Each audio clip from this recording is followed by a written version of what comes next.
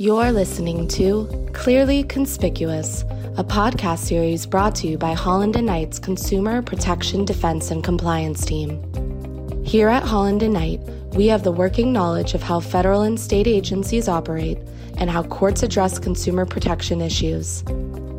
Consumer protection laws and regulations impact every dimension of business. Aggressive federal and state agencies are getting the attention of senior executives who are concerned about risk management, compliance challenges, and high-profile governmental inquiries. Holland & Knight's Consumer Protection Defense and Compliance Team has the experience, knowledge, relationships, and platform to effectively work with our clients to address these issues. Good day and welcome to another podcast of Clearly Conspicuous. It's a privilege to be with you today as always. Today we continue to talk about social media advertising, the rules of the road. In this session, we're going to focus on what we heard straight from the FTC in terms of a conversation that my law partner, DeMorris Cohen, and I had with Michael Ostheimer, who's a senior attorney in the FTC's Division of Advertising Practices. Let's once again look at the claims involving Made in the USA. And this was of interest to Mr. Ostheimer, so that's why I'm raising this issue again, even though it was the subject of a previous podcast. But here's what Michael was telling us. The FTC has increasingly prosecuted more deceptive USA origin claims under Section 5 of the FTC Act since the start of the COVID-19 pandemic than in the previous decade. This uptake in administrative enforcement increases the cost of compliance surrounding Made in the USA claims, and companies should take notice regarding any origin claims they intend to make. Companies should expect consequences for deceptive Made in the USA claims as revealed in the FTC's action against battery. In 2021, the FTC adopted the Made in the USA labeling rule, which codifies and clarifies the FTC's long-standing position and guidance on U.S. origin claims. The rule establishes the FTC's ability to pursue potentially strict punishments for those who violate the rule's mandates related to product labeling. The FTC has educational materials and set up an email where brands may inquire about compliance. This includes compliance with all or virtually all standard for Made in the USA claim. Now let's take a look at dark posting and dark patterns. The FTC discourages the use of dark patterns or those deceptive and misleading user interfaces that trick users into acting or clicking, that cause users to make unintended and potentially harmful selections. Companies should ensure that user interfaces do not create false beliefs and do not bury fees or terms in dense documents or places where a consumer is unlikely to see before purchasing.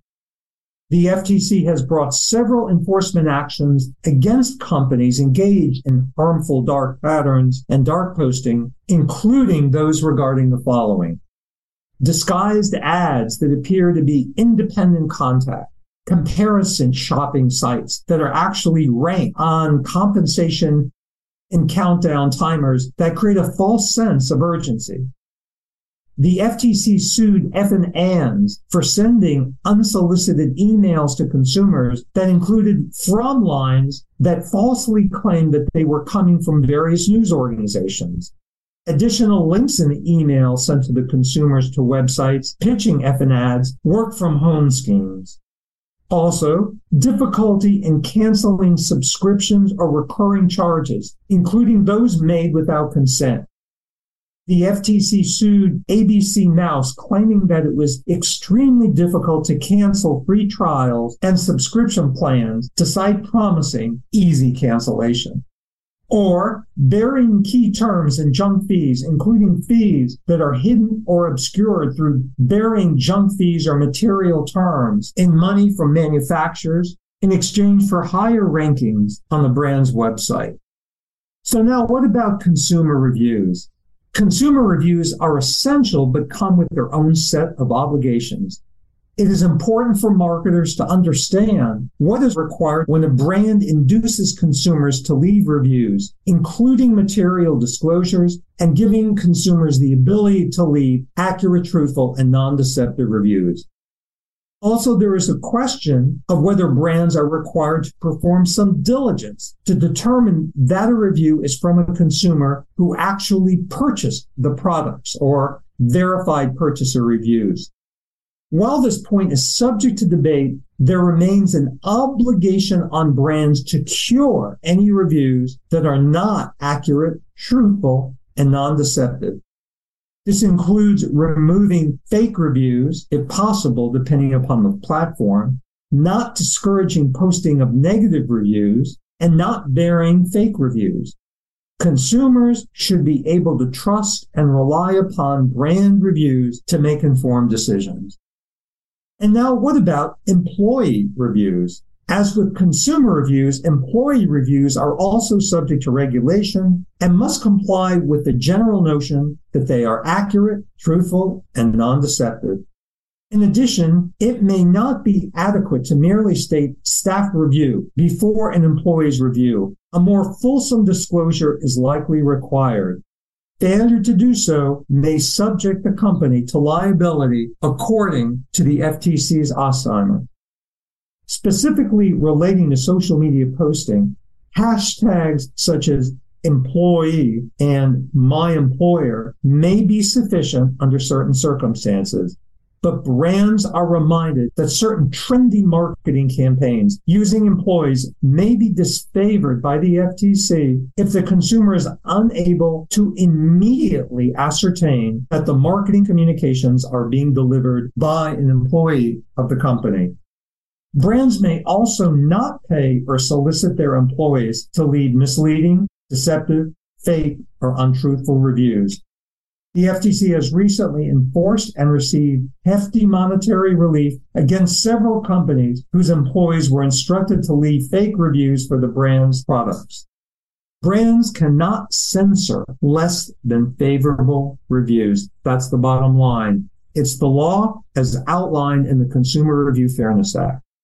Then there's the issue of user-generated content. When a user simply likes or loves a product for what it is, there is no need for that user or the brand to disclose the connection when that user truthfully and genuinely posts or comments on the product. If the review is organic and not incentivized, then there's nothing that needs to be disclosed. Then there are promotional devices. Brands must carefully manage their promotional devices in social media, such as sweepstakes and contests. Promotional devices are useful tools to engage consumers and trigger clicks, but brands are reminded that information disseminated related to the promotional device must be accurate, truthful, and non-deceptive. And viewers should know that a post, for example, will enter the viewer into a sweepstakes by stating that brand A's sweepstakes are similar. In addition, state law also provides various requirements for promotional devices, including registration, depending upon the approximate value of the price to be awarded, or the frequency with which a brand is conducting such promotional devices. In addition, best practices dictate that the preparation of official rules and other documents to inform consumers of the material terms of the promotional device, including method of entry, promotional period, and applicable limitations. Lastly, social media platforms have their own requirements relating to the use of their platforms to promote promotional devices, including specific disclosures. Now let's just take a 30,000-foot perspective and talk about FTC enforcement.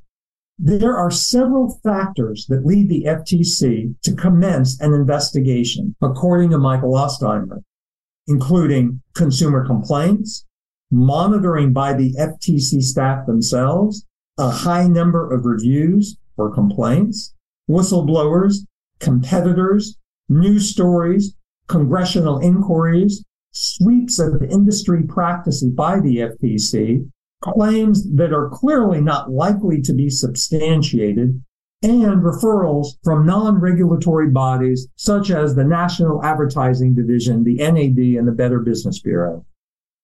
The FTC considers whether health and safety is involved, whether egregious conduct is at play, the extent of consumer injury, the geographic impacts, the method of dissemination of deceptive advertising, and whether the deception entails an emerging industry.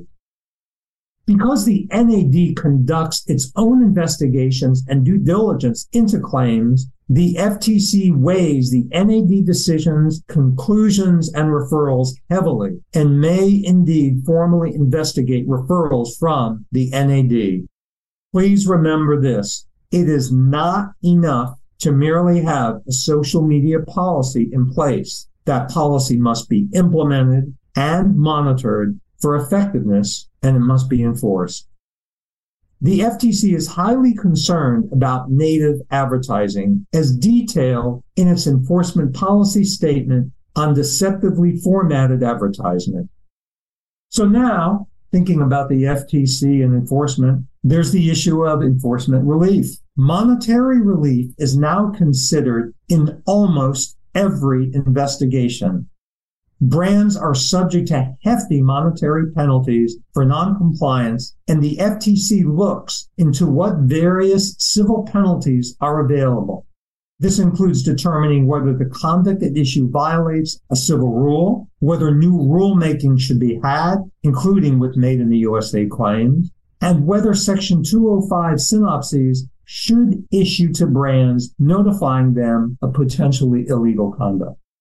The FTC actively works with other law enforcement partners to monitor social media advertising and enforce compliance, such as state attorneys general and other federal agencies, including the Consumer Financial Protection Bureau, the CFPB.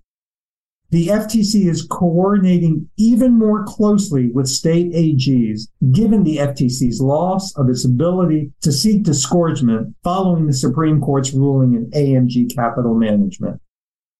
Okay, we've covered quite a bit in the last two podcasts on social media advertising and marketing. There are alerts and publications that I and my colleagues at Holland & Knight have authored on the topic. And please feel free to reach out to me if you have any questions or would like any further information. So, ladies and gentlemen, stay tuned to further programs as we identify and address the key issues and developments and provide strategies for success. I wish you continued success and a meaningful day. Thank you. Thank you for listening to Clearly Conspicuous. For more information on our Consumer Protection Defense and Compliance team, visit hklaw.com/CPDC or email anthony.diresta@hklaw.com with any questions about today's episode.